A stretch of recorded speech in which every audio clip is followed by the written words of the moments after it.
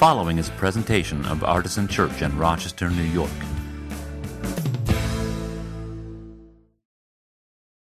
It is such a joy and a privilege to be back together with all of you here in the pulpit of Baber AME Church. Amen. Amen. You know, my congregation, there's nothing wrong with them. They're good people, but they don't tend to do the talk back thing, right? It's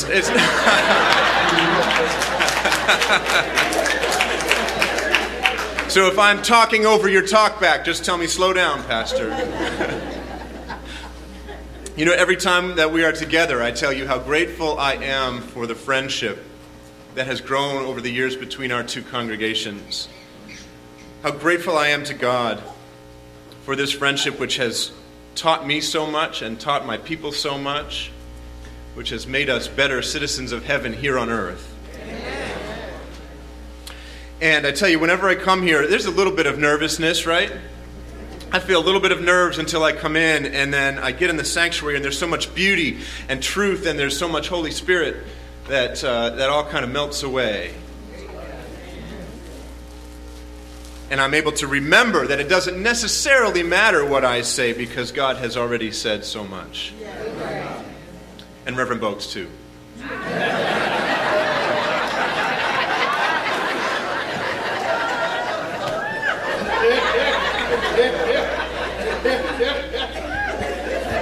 Yeah.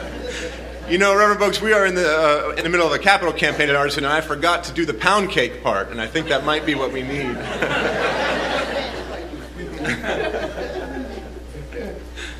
So I'm grateful to God for all of you, and I'm so grateful to God for my friendship with your esteemed pastor, Reverend James C. Simmons.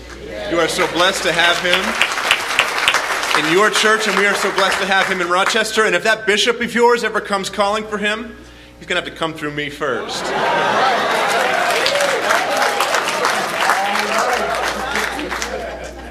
You know, non-violently, of course. I texted Pastor Simmons on Friday. I had a couple of questions about the liturgy and said, you know, have you got anything going on? And he said, he didn't text back, he called back. And he said, Scott, what you doing? This is my best Pastor Simmons impression. And I said, I don't know, I'm emailing. And he said, are you at the church? And I said, yes. And he said, I'm on my way. Because that's how Pastor Simmons rolls. He just comes and picks you up. And he gets there, he's got his new car, he's a sharp-dressed fella, right? Got the hat, sharp coat.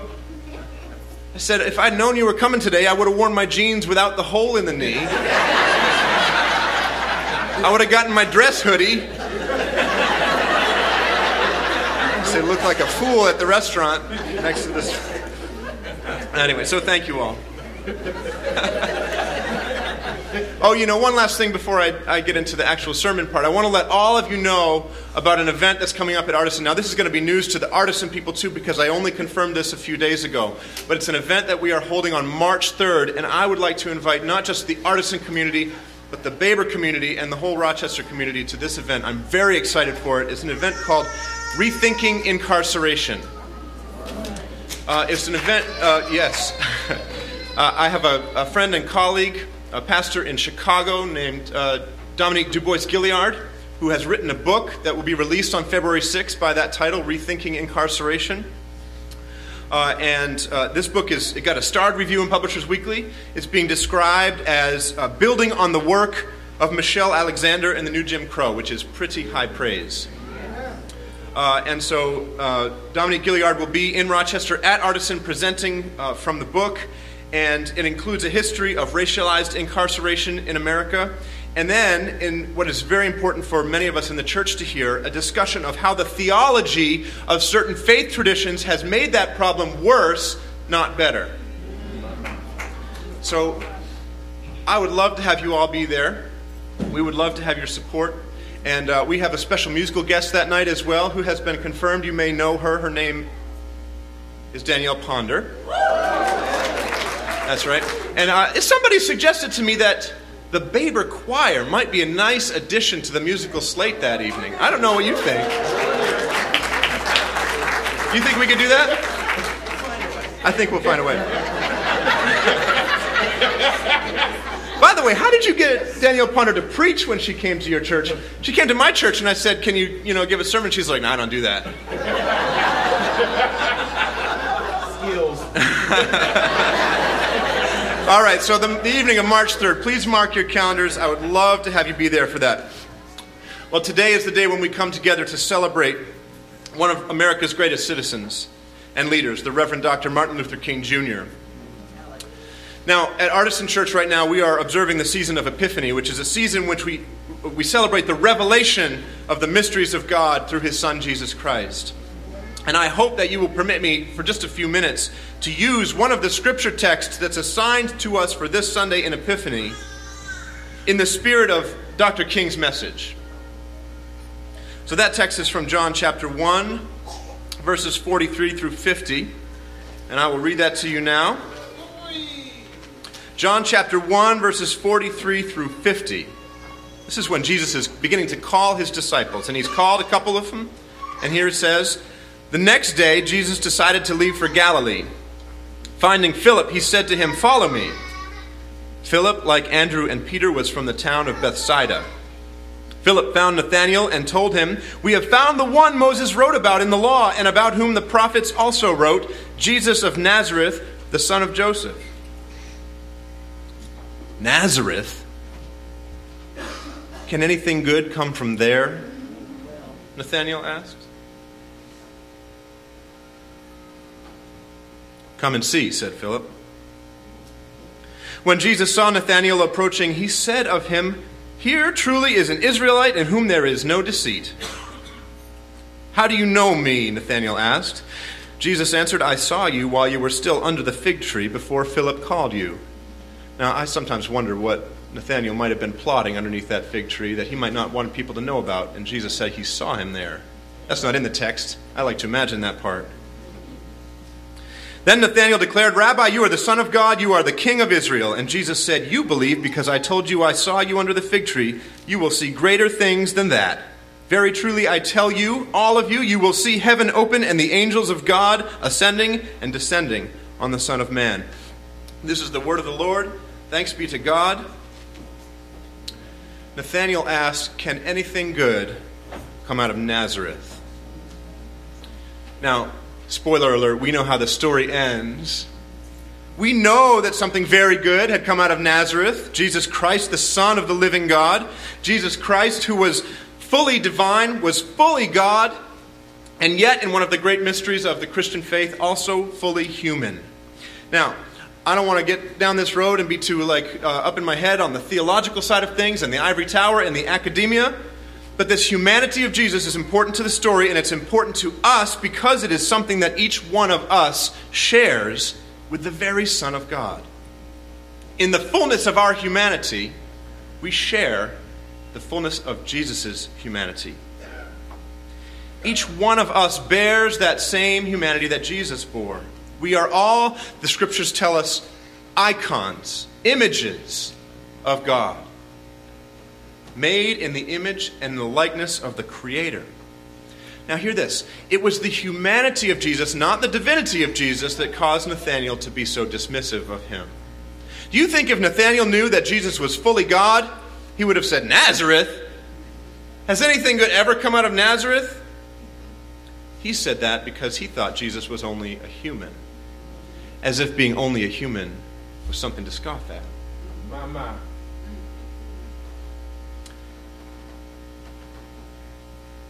Because he only knew Jesus as a man, he was quick to say, oh, you know about people who come from that place.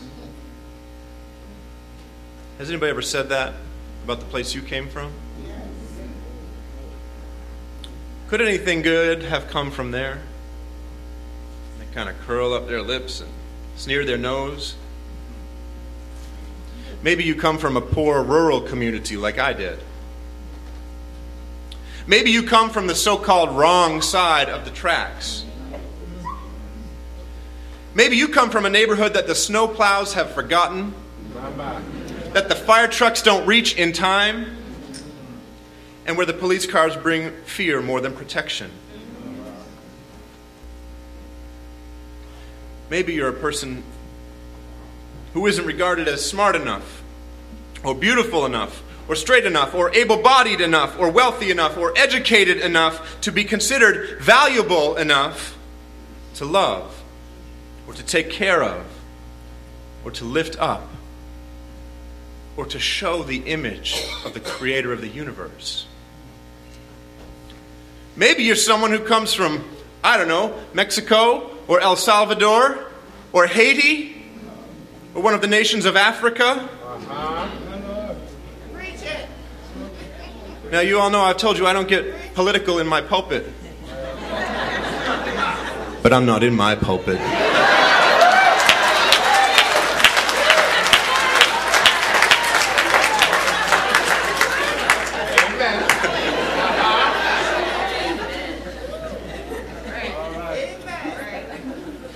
That you may come from a place that causes the people of this world, some of them, to reject you or hate you. But I am here to tell you that wherever you came from, something good came from that place because it was you. Your neighbors may not think you're good enough. Your professors may not think you're good enough. Your parents may not think you're good enough. Senators may not think you're good enough. The judge and the jury may not think you're good enough. Whatever fool might happen to be in the White House at a given time might not think you are good enough. Yes, sir. I am embarrassed to say that even your church leaders sometimes might not think you're good enough. And God forgive us when we do.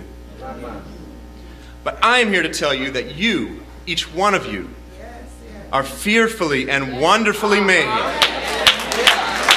You are fearfully and wonderfully made by the God of the universe who loves you and thinks you are wonderful. God thinks you are good enough to heal. God thinks you are good enough to serve. God thinks you are good enough that He would wash your feet.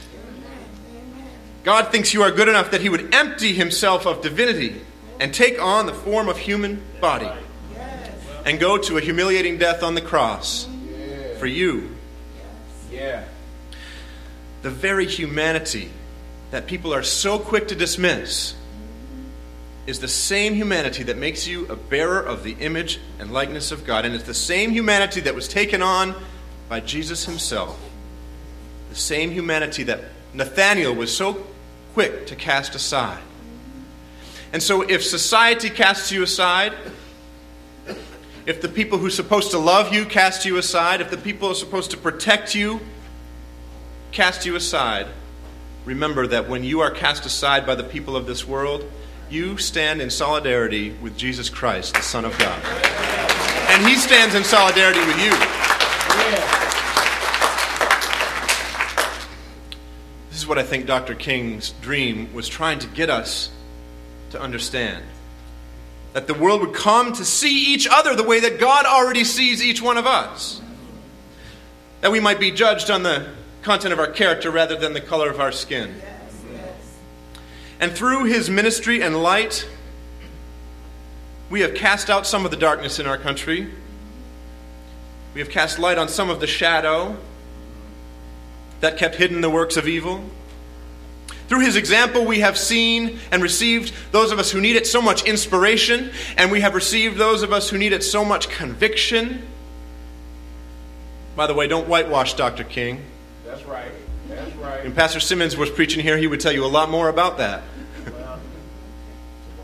Tomorrow.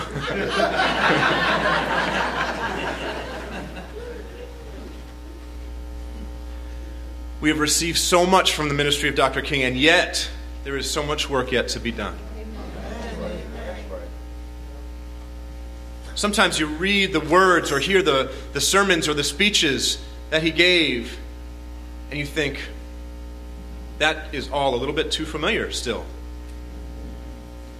Evil may so shape events, Dr. King wrote, that Caesar will occupy a palace and Christ a cross.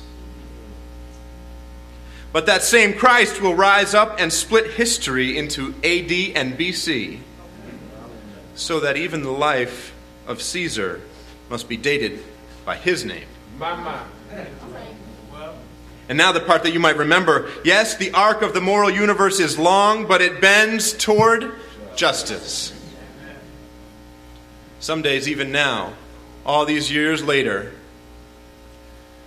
we sense the long bend of the universe and not enough of the bend toward justice.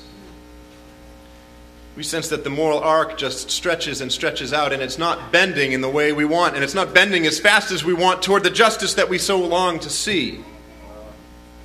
We could use a sharper bend toward justice today, couldn't we? There have been setbacks. There will be more setbacks. But we have a love that cannot be contained. Yes. We carry a light that will not be extinguished. Yes.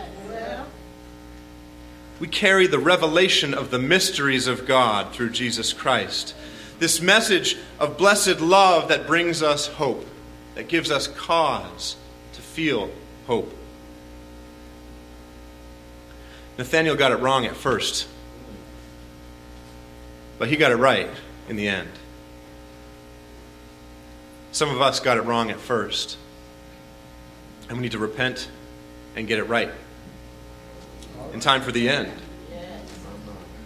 Now, if we, like Nathaniel, will respond to the revelation of God in the person of Jesus, by casting aside our judgment, by crucifying our cynicism, by dismissing our second guessing, by refusing to exclude and segregate, if we will follow Jesus and if we will act in his way, then we will have harnessed the power of the universe. We will have harnessed the power that can change everything.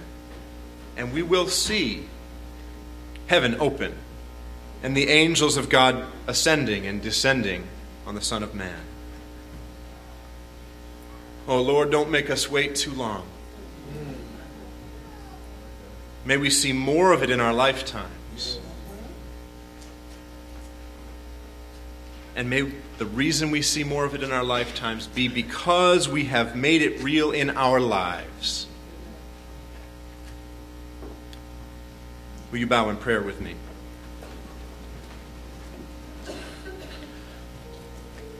Lord Jesus, who revealed yourself to Nathaniel in a shocking way that disarmed his prejudice, we pray that you would reveal yourselves to us in as shocking a way as it takes to reveal the prejudice that remains yet in our hearts, even now.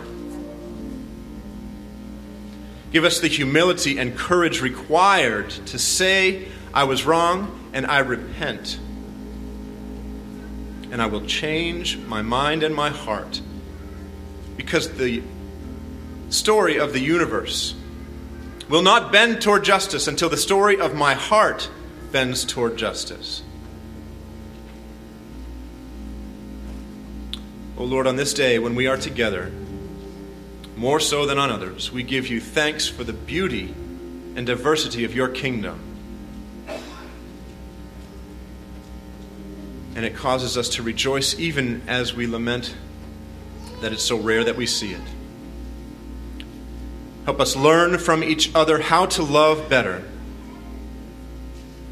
and how to carry that love into the communities of faith, into the neighborhoods of our city, into the halls of power around our country and around the world. May your love and your justice rain down, we pray, O Lord. In the name of Jesus. Amen.